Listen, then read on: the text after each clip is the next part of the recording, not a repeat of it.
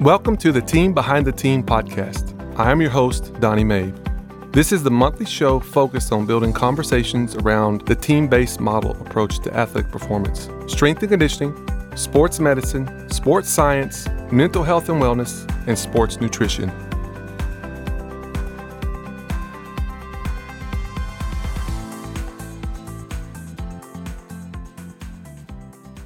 Hello and welcome back to the Team Behind the Team podcast. I'm your host, Donnie Maib, and man, it is already July in Austin, Texas. And surprisingly, we have had a very mild spring, even beginning of summer. But today, of course, coming in the studio, 100 degrees, and you'll see why in a minute. I have a great guest, a good friend of mine, high-level coach, professional. We'll get to that guest in a moment, but first and foremost, Coach Joe is out today. He has not been feeling well, so hate to miss him, but he will be back soon. So anyway, just want to let you know about Coach Joe. He will be back. And with that, this month, I have the distinct pleasure of welcoming a great friend of mine, a colleague, somebody I look up to and respect tremendously, Coach Brittany Ducroz. Welcome to the show, Brittany. Thanks, Coach. I'm glad to be here. Yeah, thanks for making time coming down to the 40 acres. How was that traffic coming in? It's always popping in Austin. I know. We are currently, our NCAA championships going on with track and field, so that's always fun to get on campus with lots of people. So thank you for making time. Of course, anytime. We'll get into Coach Brittany here in a minute, but just want to, if you've never met Brittany, again, good friend of mine, she just the last couple years ago became a mommy. That's right. And so we'll get into some good questions, but as I'm a dad, and we've shared some things with this coach. What has that been like being a mommy, and kind of like, how's it changed your life? I mean, completely. You know that, right? The moment kids step in the booth, it's like the whole perspective shifts. Life gets a bit more complicated, but you think in a whole different lens.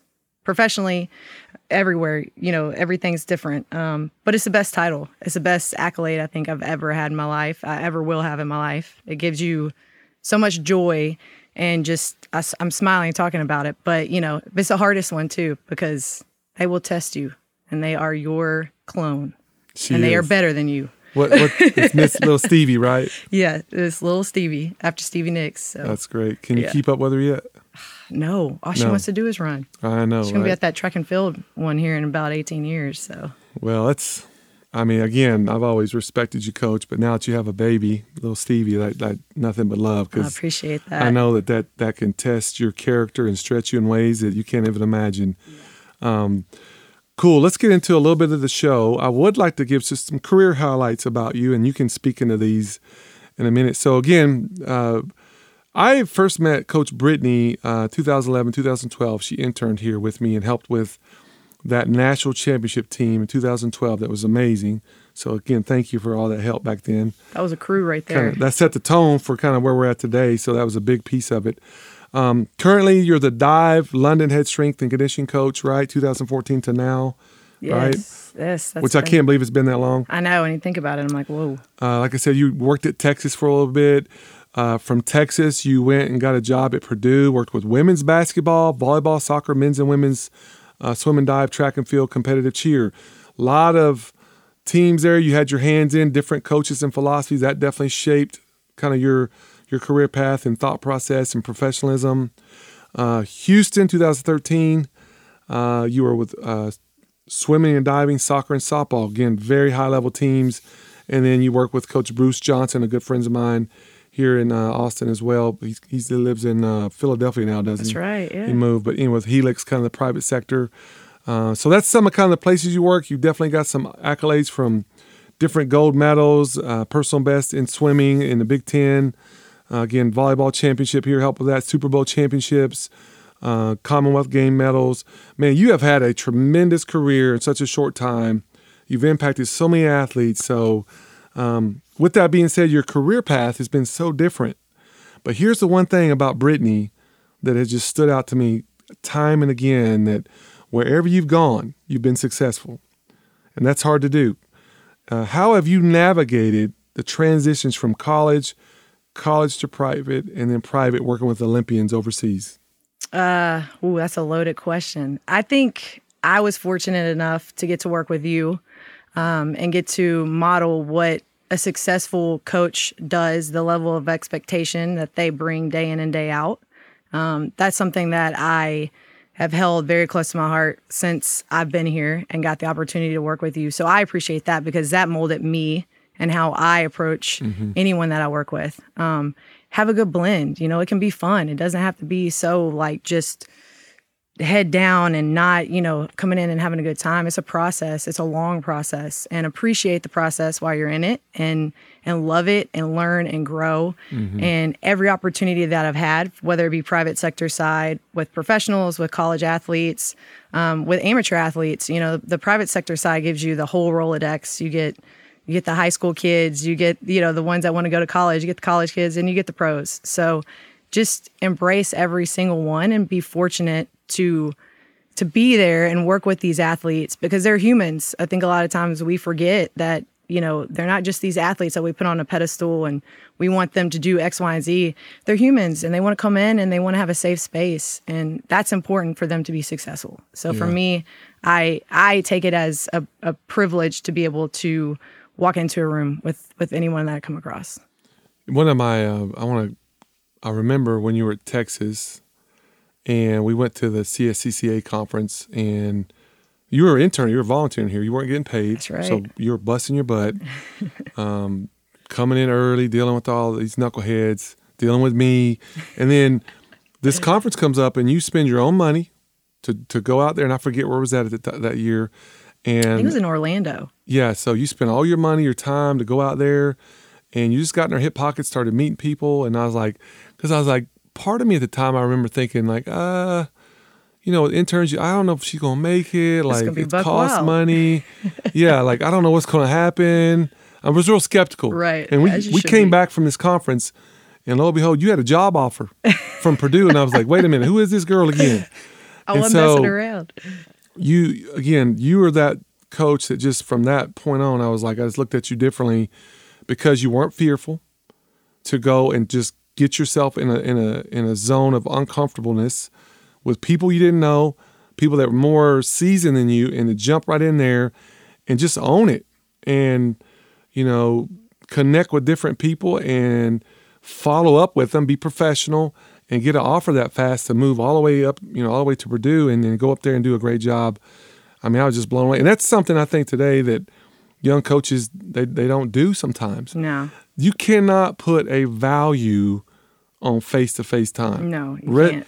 Resumes are a dime a dozen, but when I get in front of you face-to-face and can socially have social intelligence, which is what you had, of how to connect and relate and have a conversation and not be like insecure about that and do the job you did to get a job you got was so impressive. So stood out. For me, when you're passionate about something, you just got to go for it. You learn whether it be a good path or a bad path along the way. But if that's what you want, and that's how I was raised, you go for it. You like jump in the deep end right away if that's where you want to go.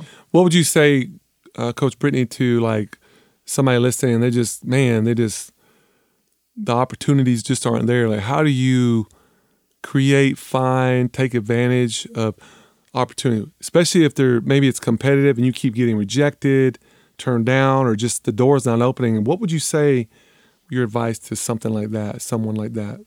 Be honest with yourself. I always self-reflect, right? I think a lot of times people go with the lens of like, people just don't like me, or this isn't working out for me. Maybe this isn't my path. But if it's something that you genuinely love to do and you want to do, self-reflect. What am I doing that's getting me to get passed up? Is there something that I'm not elaborating on to, better paint the picture of how I can fit into this program? Or am I dropping the ball and, not sending that letter or email now it's not letters, I'm dating myself, on, responding back to those people or continuously checking in. You don't have to feel like you're bothering someone. People, I personally, I'm not, I don't know how you feel about this, but we lack passion in this field right now. I want someone blowing me up to come and work with me, alongside of me. I want that person to want to be there. I don't want them to just send me a casual, preempted thank you for letting me talk to you. email. I want to know that you have that desire to be here. So push, fight for what you like. And I work with coaches, one of my favorite coaches, and we've known each other for so many years, who I work with now. We're go-getters. Like if it's not going to work and I can't get it somewhere or here, I'm going to go find somewhere else to get it, because that's how I'm successful. Mm-hmm. So if we're not getting what we need, we go get it ourselves. We don't wait for nobody else. And that for me has worked, and that's what's gotten me where I've been, I think, right now in my profession. No, I like that, because again, if I could drill down a little deeper, just what I've seen with you over the years, obviously when you were working here and now you're at St. Edward's and still doing some of your private stuff. What I have that's always kind of stood out to me, that was just like, caught my eye about you, was like, she not only loves this job, she genuinely cares about her athletes, and they feel it. And so what happens with that, you'll see, is like they're drawn to you because they feel the love and the care. And it's not a love like, we'll get in this in a minute, or you just let people get away with everything. Like, it's a tough love, but it's a genuine. And so I think people, to your point, athletes and coaches see that, and it's hard to find today, to have that like genuine passion that's just not for, you're not just flipping it on off, it's just who you are. So that's a big piece. That. Oh, yeah. I appreciate that. I mean, I think, too, to your point, these can be burnout jobs. Big time. Right? I mean, a little off the script here, but how have you kind of guarded that and made sure that kind of stays at a high level for you?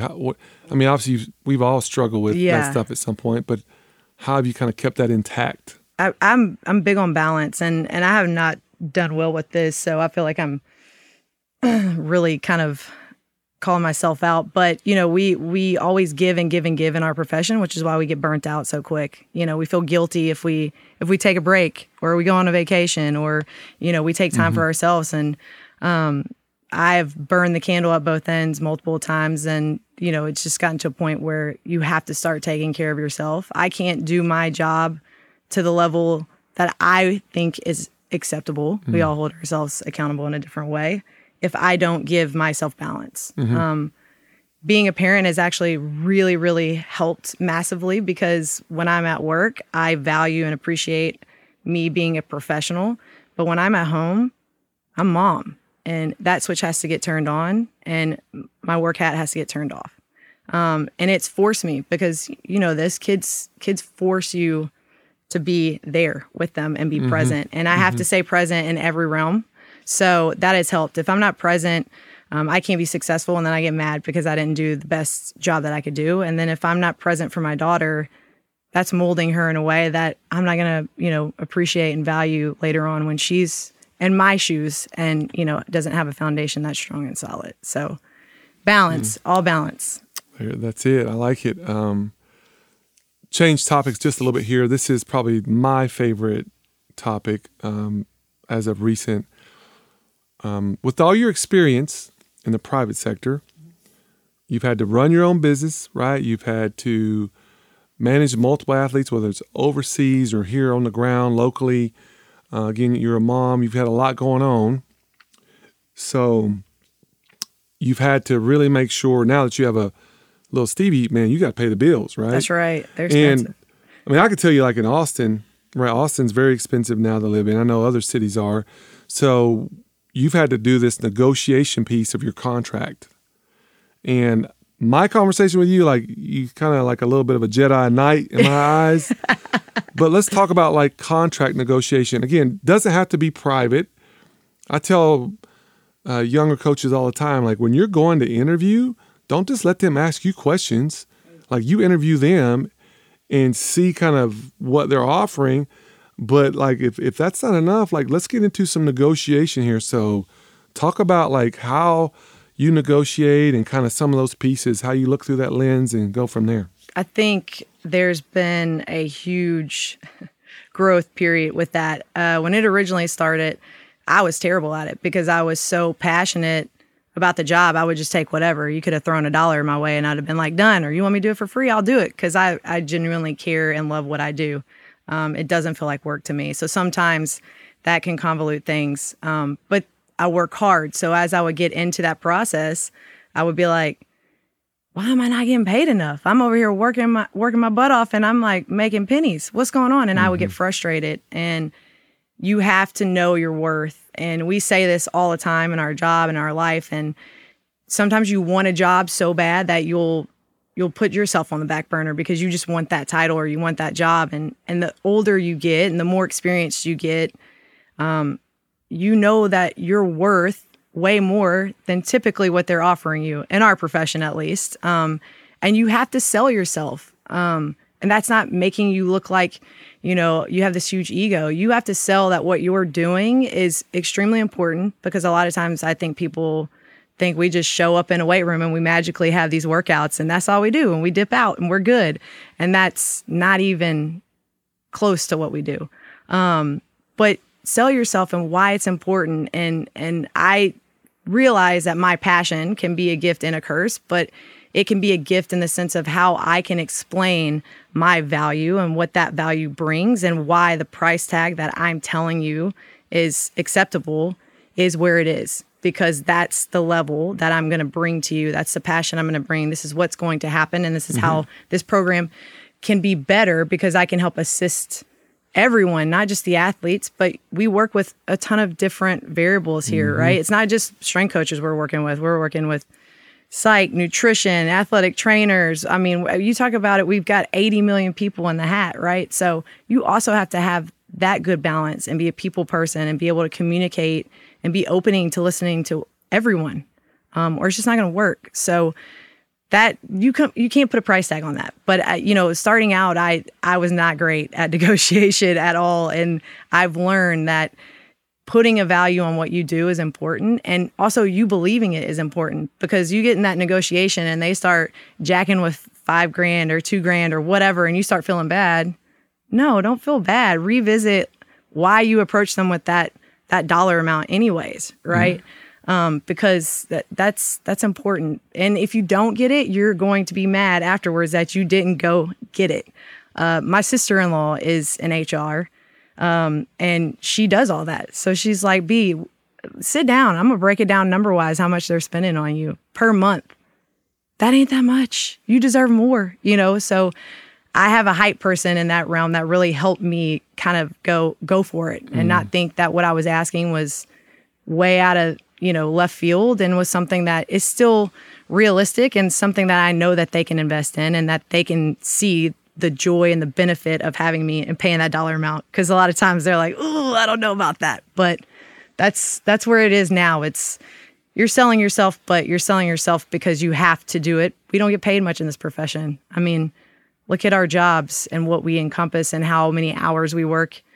I think one time when I broke it down at Purdue, I figured that if I worked the amount of hours I was working, I could go to Baskin Robbins and make minimum wage and still make more than what my salary was. I mean, this is back in the day, so I'm not knocking Purdue, but that's the amount of hours that we work, right? So, especially when you're in that grind mode. So don't feel bad. It's there. You just gotta kind of press it,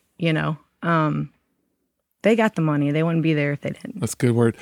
You cracked me up. I remember 1994, my first gig, my first job, University of Colorado, 6-month internship, $12,000 a year. Yeah, buddy. Like living in a shoebox, eating crackers and ramen noodles. Yep. Working 80 hours a week.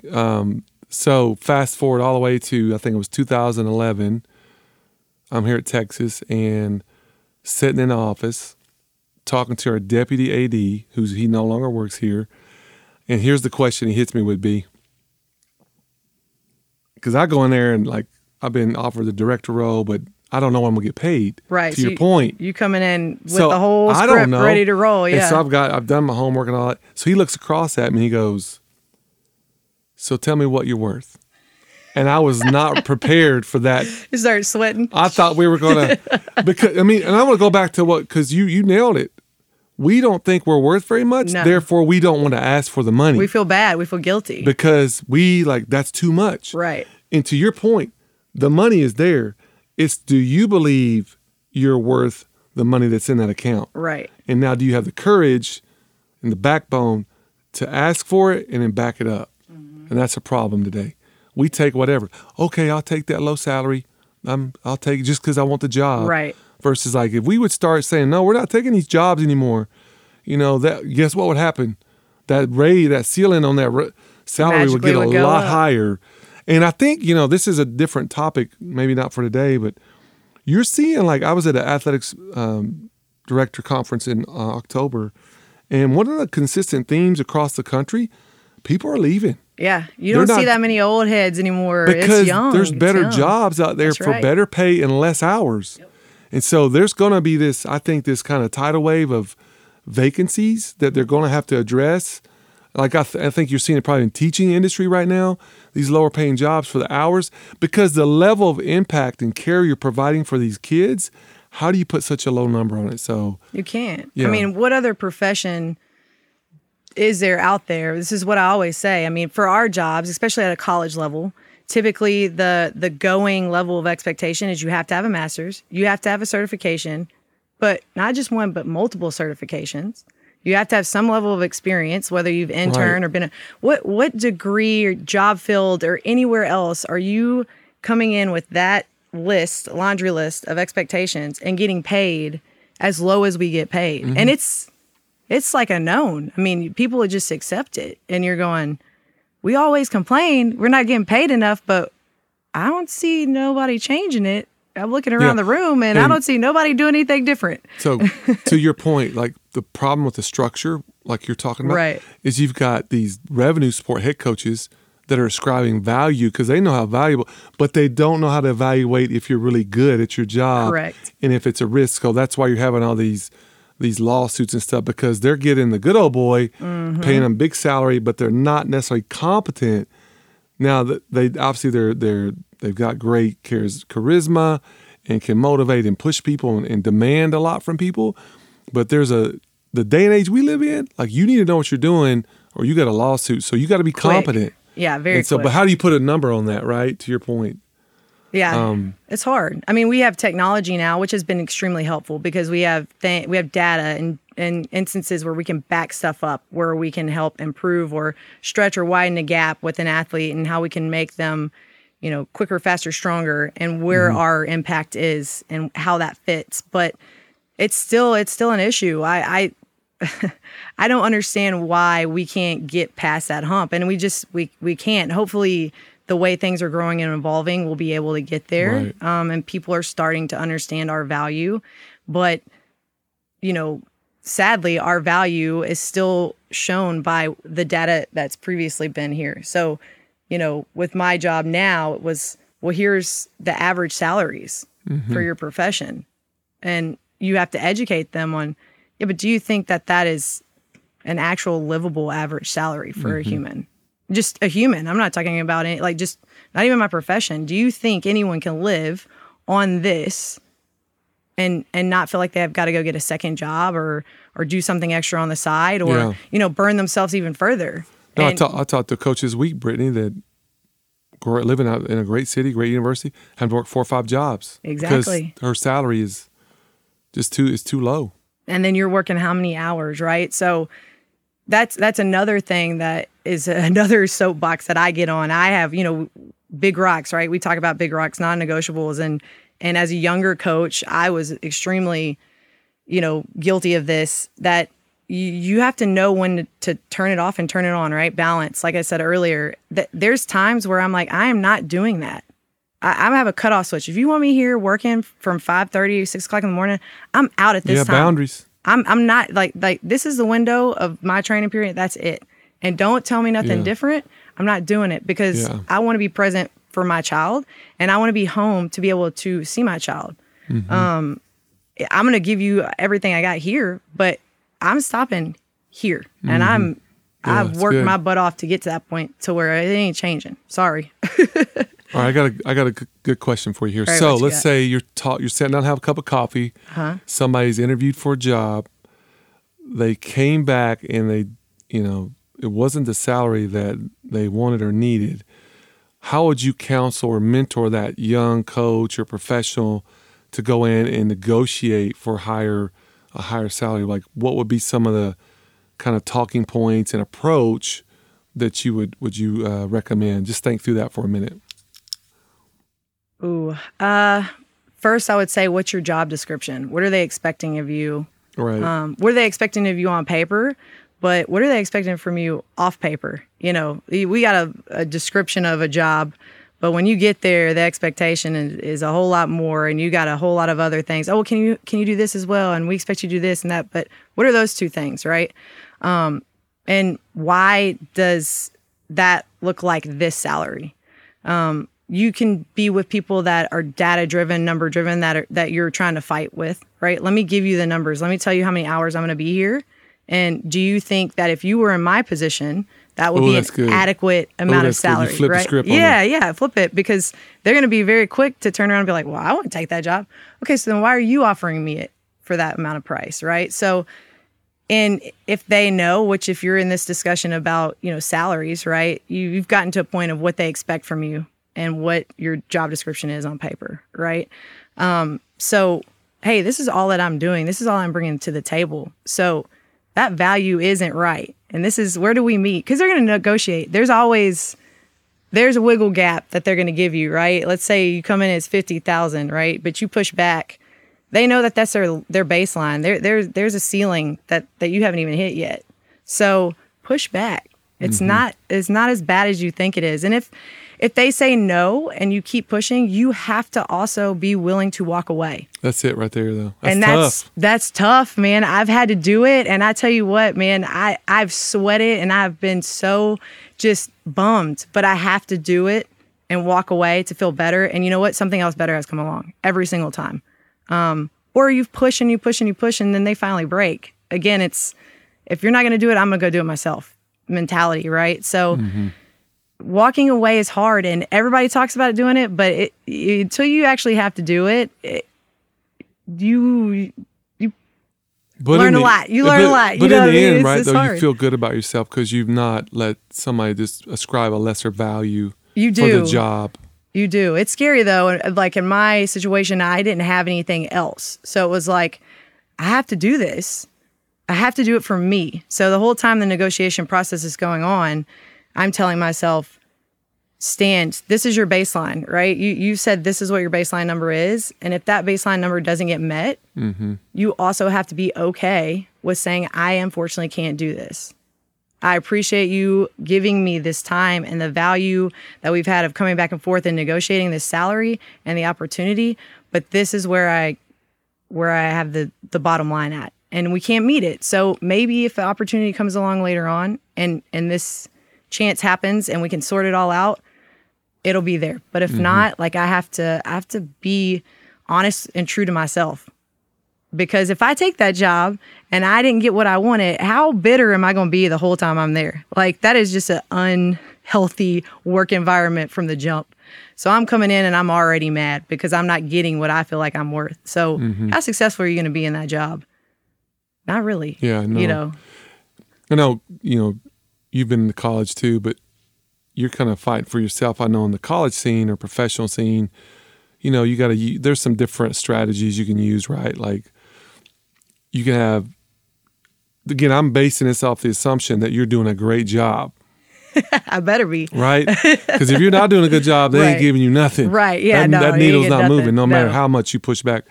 So I think, getting buy-in from your head coaches, your other performance team, whether it's sports med or I would say even really the athletes, right? The athletes will tell it now. And they'll tell it and they'll let the coach know how valuable you are.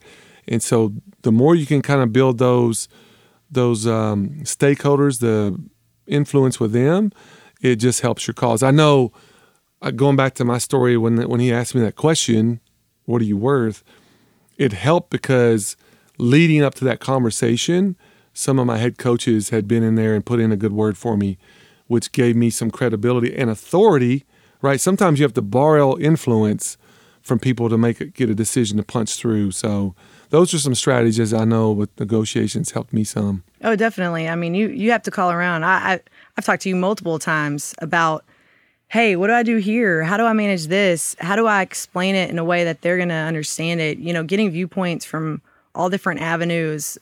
Most of my friends and family, they're not in this realm that I'm in. So they're in completely different workforces, and getting different viewpoints from different workforces is huge, because it brings another tangible in that you kind of don't think about until you go into that negotiation style. Because most people you negotiate with, they're not in our profession, right? They're the higher ups, they're the top dogs. So they are in that like dollar cents, we're looking at this from a cost revenue standpoint, what you gonna bring to the table. So to be able to switch that over and kind of relate with them in that way, they sometimes appreciate that, and they're like, oh, okay, you're kind of with it more than I thought. I should have done my homework a little bit better before you came in and shifted gears into my direction, and I didn't have to shift into your direction. So that has helped me, because I need to see it from a lot of different viewpoints. I mean, my profession and my career has put me in a lot of different fields. So, and that's what I think has helped me out long term and sustained where I am right now. So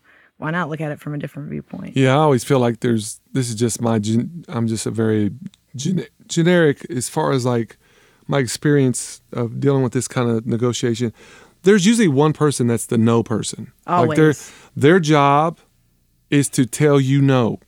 No matter what you do, they're not going to budge. Yeah. So you've got, to your point, you've got to do your homework. You've got to have different ways of presenting the job you do so that they can be educated on it and fight for your worth and value. And again, that may be that. It may be being patient, being persistent. It may be, like you said, you just have to walk away and not take the job, which sometimes you do that, then that person is telling you no. If somebody really wanted you, now they're going to have a tough conversation. Right. Why did we just lose this employee? So there are some other intricacies to it that's kind of interesting. So yeah, it's a cool topic. It's been a battle. I've learned the hard way, I think, but it's gotten me here now to where I'm like, let's go. Let's take the gloves off. I don't even need gloves no more. Let's work with it. So one more question on this, and we'll move on. But what would be your counsel or thoughts on what are some other intangibles for, maybe it's the job you want, but maybe they got the salary up a little bit but not meeting you? What are some other intangibles you could put on the table to negotiate? Some thoughts there on that, whether it's it could be professional development, I don't know, stuff like that, It could be. I mean, we're in our profession, we have a lot of different avenues we can do. Like you said, professional development, growing a program out, and sorting out other avenues with getting into the community, working in the community, and having that avenue. Gosh, there's so many. I think for you definitely, I think correct me if I'm wrong, being able to keep some of your private stuff open too. Correct. And not just having to shut down everything. Right. I mean, that's always something. It's been a good blend. Yeah. And it makes good money. The private side is, we joke, it's the dark side, right? Because you get over there, you don't have to work so many hours, you make a little bit more money.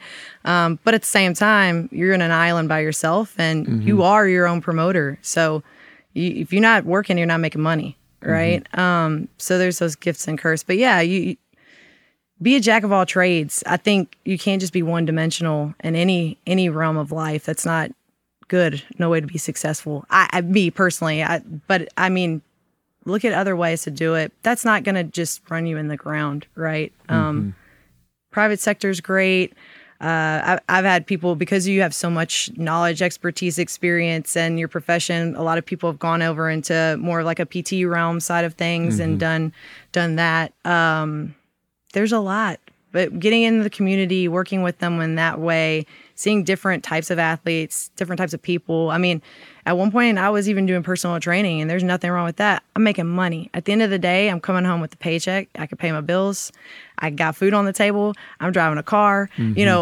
All my bills are paid. So don't let your ego get in the way of that, right? I mean, whenever I was here with you, I would ride a bike down from a studio that I was training at, and I'd park it, work here, bike back up, and train again, and then go do private sector stuff at night. So it's always temporary. It's never permanent. Yeah, and I think too, you can when you're negotiating for contracts and a job, like, what can you do? Like, they're offering you this, right? They're just trying to check a box, but what can you put on the table and push back on that would make that job a better job and more appealing to you? Right, so that could be work-life schedule, right? Kind of when you work, when you're off. Could be not traveling as much, so you have more time for your family. Could be site visits. Could be maybe you want to learn more about technology or research something, or maybe you want to have, in the summers, you want to take a 2-week trip to do an internship somewhere. I don't know, whatever it may be. But there's a lot of ways you can negotiate your contract today that's not always monetary. Correct. That kind of sets you up for success down the road. And I think that's a big piece of it too today, It is, because, you can have the best job in the world, right? This shiny looking thing. I'm at a Power 5 school. I'm, this director, I'm doing all this stuff. But when you get there, you're going, this isn't what I thought it was going to be. I'm not happy. I'm working too much. I don't have balance. I'm not getting this price tag that I thought was great. And, all this shiny stuff that's in front of me, it's really not worth it, because I am not me. I'm not myself. I'm a shell of who I am. I'm not able to even get to enjoy this money. So yeah, I don't even want this anymore. You know what I mean? So negotiating those things, I think, are just as important as the dollar amount, because you can't put a dollar amount on your health and having that balance. You can't, and it's hard to do, but it's huge. It's got to be done. It's the only way you can be successful. Yeah, it's all about trade-offs. If you take one thing, you're going to lose something. So is that a trade-off worth making? And I think anytime, to your point, I think you're spot on. Any trade-off you can make that puts you in a position where you're not burned out, overstretched, overcommitted, right, and overrun, and you got some time and space in there to make sure you're healthy, you're having a good time, and you look forward to coming to work every day and every week, that's a trade-off worth making. So. Right, and them knowing the value in that, because if I'm coming into work and I'm fresh and I'm with it and I've had that balance, how better am I going to be able to do my job, right? How better a coach, how better a mentor am I going to be whenever I have a fresh face and I don't feel like I've just not slept in 3 weeks and now I'm just here to check a box. That's huge and that's important, and that's how people get better. That's how you get better as a coach. That's how the athlete gets better. You build those relationships. It's important. It's huge. It's big. I could keep talking, but we're gonna. Sorry. No, I like that. That's one of my favorite topics. We could do a whole show on that one. Yeah, no, really, you could. Let's talk a little bit leadership now. Change topics. You were named Director of Strength and Conditioning at St. Edward's here in Austin. What's it been like so far starting up a program that didn't really exist? So you're kind of pioneering this. So what's it been like, and then kind of what's your vision? Oh man, it's been hard, but it's a task that I think when I felt it was available to approach was something that I really, really, really wanted to do. I like a challenge. It pushes me. It makes me get outside of the box. It makes me get out of my comfort zone. So when it was available to me and I had the opportunity, I was like, let's go. I actually was the one who pushed for it more, because this has literally never been created. This is the first time this has ever been there. I think that school is a great school because it's in a phenomenal conference, and Austin's a great city. Right. And between San Antonio and Dallas, there is nothing like that school. It's a small school. It's great. It's very pretty. You can't, if you ever walk around the campus, you should. I'll take you around one time. It's a beautiful school.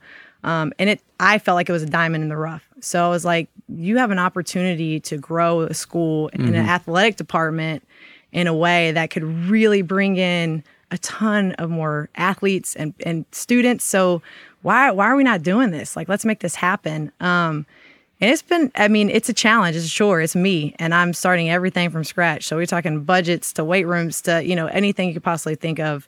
I am doing it. I have my hand in every cookie jar known to man. So I've had to find balance in that. And it's a trial and error period.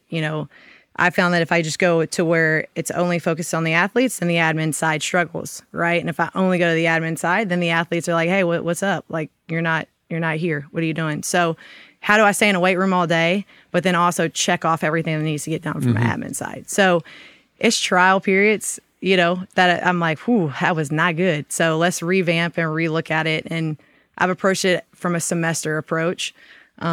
What's 2 things that you want to get done this semester that are realistically manageable? Not like I want to do something off the charts that's not going to happen within that semester period, and make them happen and get them done and chip away at it slowly. This is not something that's going to get done overnight. So I have to have patience with that, and I'm not a patient person. So, it's good. I enjoy it, and I know it's going to be a battle, but it's a battle that I'm willing to fight. And I think all in all, as a whole, I know it will help better the athletic department as a whole. And the goal is to grow it out for it to be its own department, just like every other university has. They have a strength and conditioning department, right? So let's make it happen.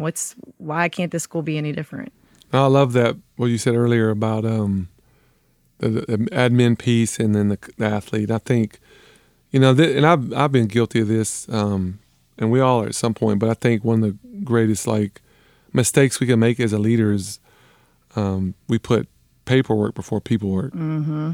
And again, I'm not saying you have to do admin work. If you're going to be a director, if you let that go, you'll lose your job. Correct. For sure.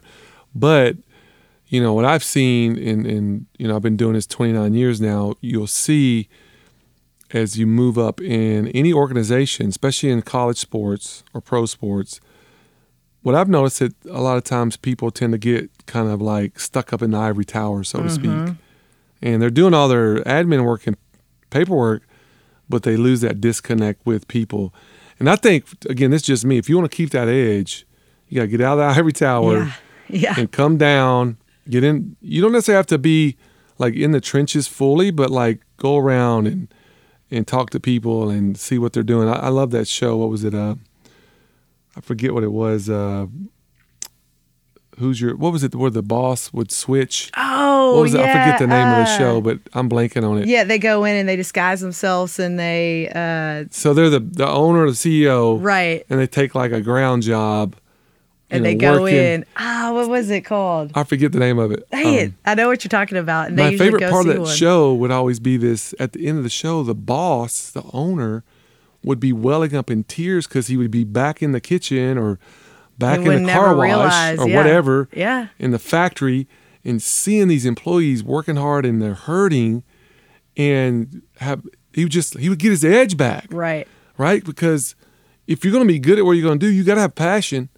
But if you only have passion and no compassion, you become a tyrant. Correct. But if you have only compassion and no passion, people walk over you.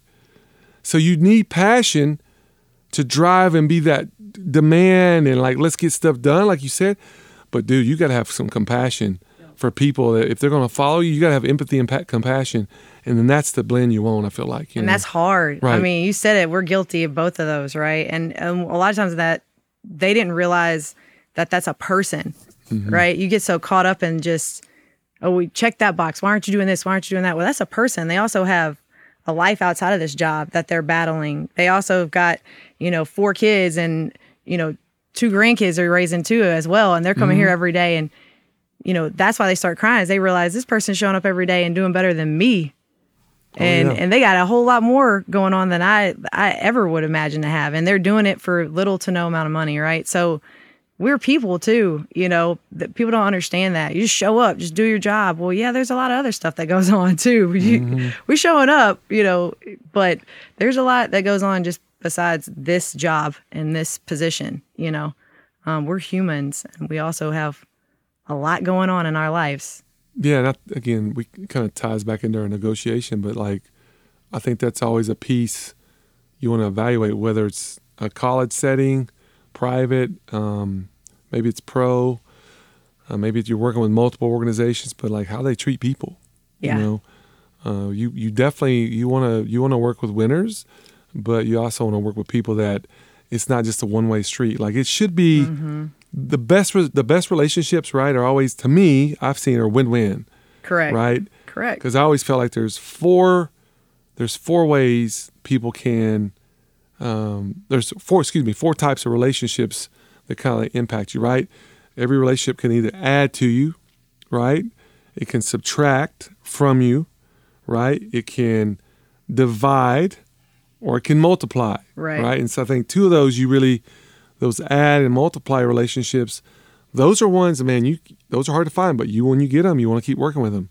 And so I think that's a big piece of, in your job. When you start finding jobs, or you're working in a place that maybe the leadership changes and now they're taking more from you than they're giving, you kind of got to reevaluate that job a little bit, You do, and you have to step back a lot of times.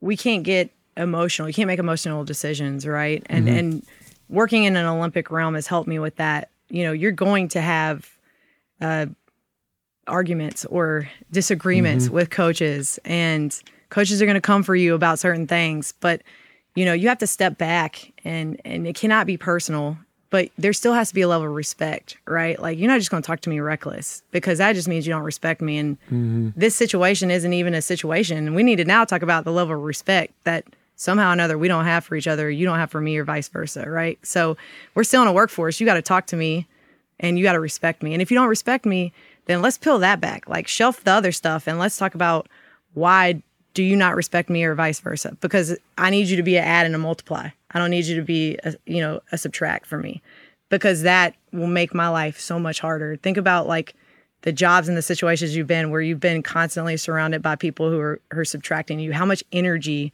that steals from you on a daily basis, and where you were at physically and mentally it's insane. Yeah, you dread it. Yeah. Oh, you dread it. And you're a completely different person. And then when you get out of that, it's like you over in the Bahamas, sitting with the Mai Tai. Yeah. It can take it away from you, quickly. So we also don't like having conflict, and you have to have conflict. Conflict is good, because that means you're both passionate about something to an extent, right? So like if you're just going and floating along and you're not addressing situations and issues that come along, especially when you're building programs too, right? And you want to be great. I can't tell you how many times I've had conflict with, one of my coaches in the UK, but that's good. She is one of my closest friends. She's a mentor. She's someone that I have probably the most level of respect for. We're going to have conflict, but that's because we're both passionate about what we do, and we both want to be great. That's not like, we don't want to just get on a podium. We want to win, and we're going to win. So like, we're going to butt heads, but we're going to wake up the next day and be like, hey, what's up? Chat it, move on. We're adders to each other's lives, and we get that that's going to happen. It can't just be, smooth sailing the whole way through. And I think sometimes coaches get mad because you have you have a disagreement with them, but it's like, it's not personal. It's just professional. Yeah. Like we want the same thing, right? So like, it's not that we're here and on two different levels. We want the same thing. That's why we're kind of coming at each other for a minute. But like, let's know what our end goal is, and let's get to that and work together versus dividing each other. Yeah, no, that's so good. That's another talk. We could do another show on that. I love again, this is just my personal experience of learning. Yeah. The best work environments, there's two pieces to this, right? There's working together cooperatively. And with that, the trait is what everybody just agrees. Correct. Okay, yes. Yes. The yes man. And to me, that's kind of a mediocre, but that's pretty normal. Right? So, but if you flip the script over here on this side, you want to work for that collaborative, right? So you got cooperative, but now I really want collaborative, where that is, we're working together aggressively. Correct. There's going to be sparks, pushback.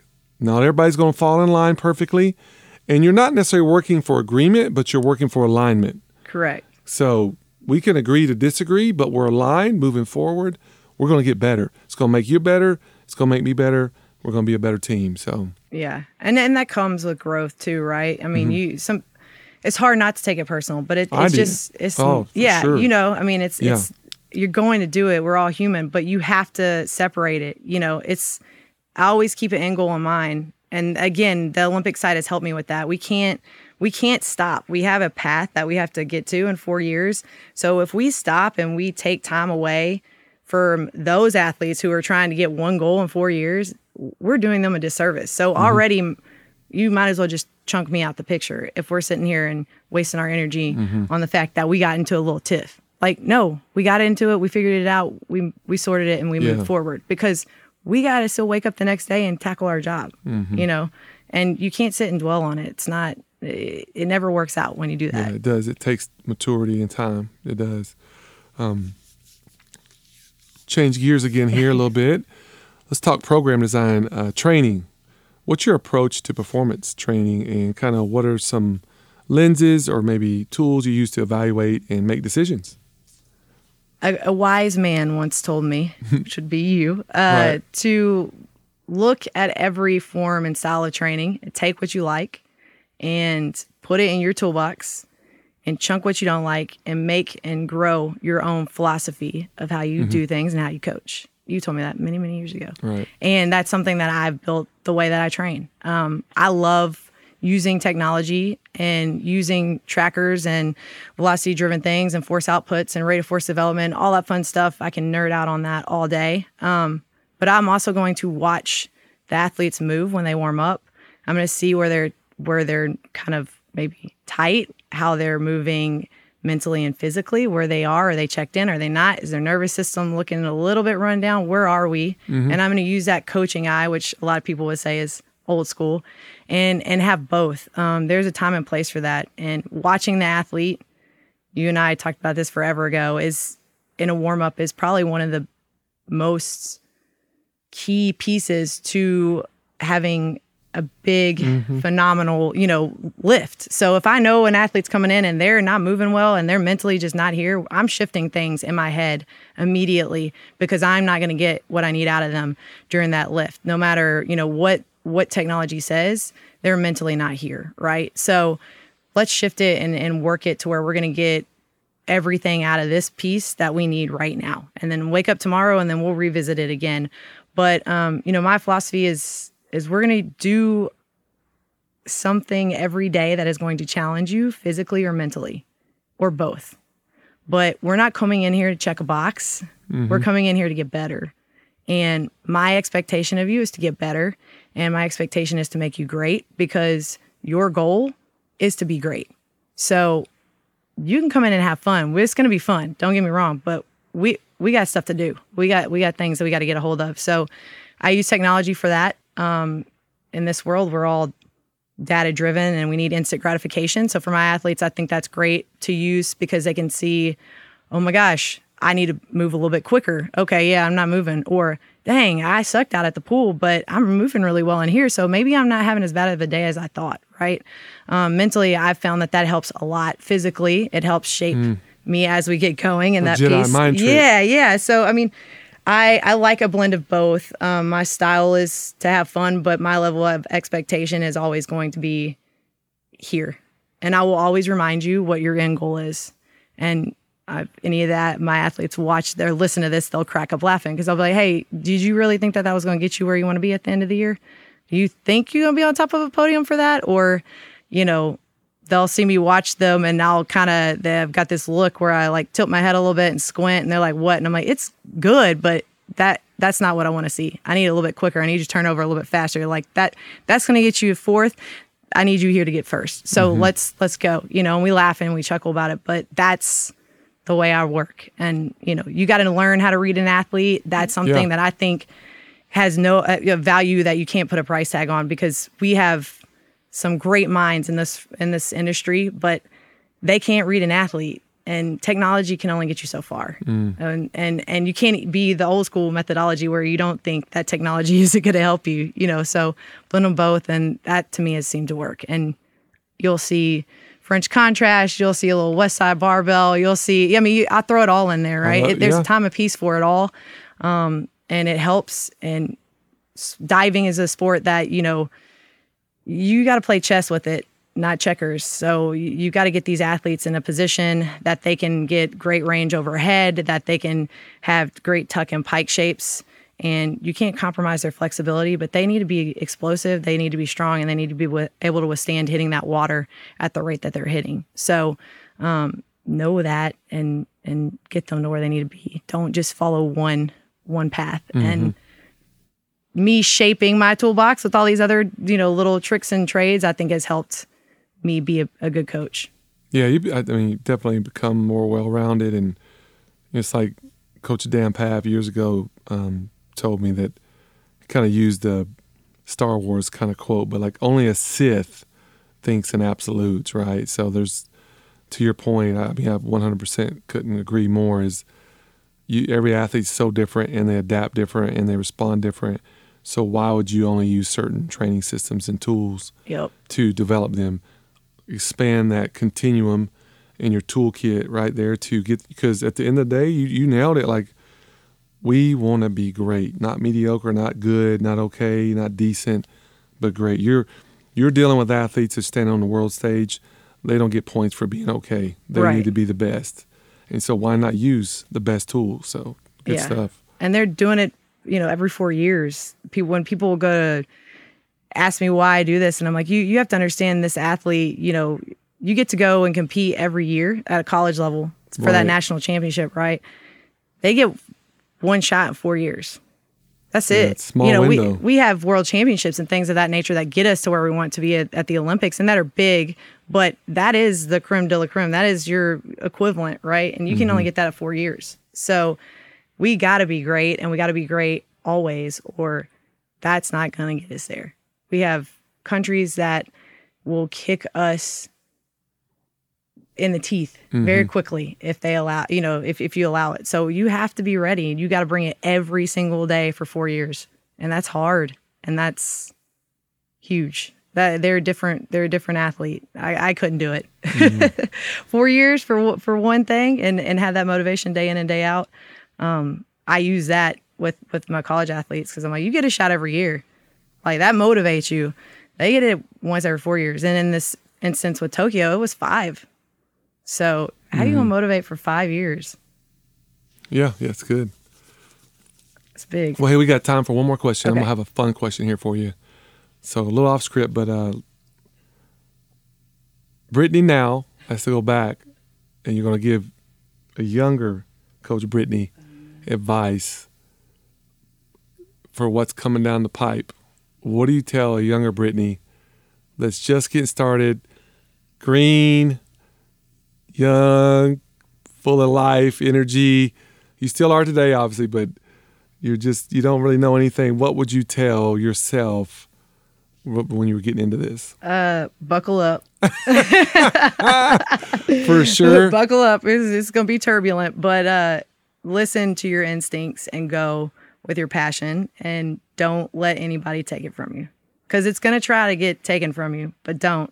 That's so good. I always feel like in this profession you have fire fighters and fire starters. Correct. Stay away from the firefighters and get around the fire starters, because you got to put that circle around you to encourage you through. Because early in my career, I almost shut it down. Me it's too. Tough. I almost did too. It's tough. You just haven't talked me off a ledge there for a while. So, it's. And that's part of how you mature. And like you said, you gain perspective and wisdom about how to navigate better. So, but you've done a phenomenal job. And again, congrats to everything you've done and what you're doing now and going to do in the future. It's been awesome to see. Well, I appreciate that. Thanks for even considering me for this. This has been awesome. I love it. This is easy. Great. Well, hey, if anybody wants to connect, what's the best way to reach out? Any of our listeners want to follow up, talk a little more shop with you, connect, come visit you in Austin? What's the best way? Yeah, for sure. Probably email, I would think. Social media I need to be better at. So you can email me at any point in time. I'm always good on the phone, but you can, my email is going to be info@mtgatx.com. So email me. You can, I'll shoot you a text or a call after that, and we can link up. But I'm down to talk shop anytime. I love it. It's cool. We'll put that in the show notes. Anybody who wants to connect, definitely. Again, Brittany's here in Austin. She's traveling all over the world and stuff at times. So busy mom, successful coach, more than anything, great human being. You would not regret any time with her. So if you can link up with her, follow her, talk shop, you won't regret it. So Brittany, thank you so much. Yes, of course. Thank you. I appreciate it. Hey, that's our time for the Team Behind the Team podcast. Hey, thank you so much for tuning in, and we'll see you next month. Hook 'em. Thanks so much for tuning in and listening to this episode of the Team Behind the Team podcast. For future episodes, go to iTunes, Spotify, Google Podcast, or Stitcher. We definitely want to keep having great guests on the show and great content. So if you have a moment, please go to iTunes, leave a rating and review, and let us know how we're doing. I'm Donnie Maib, and thanks so much for tuning in.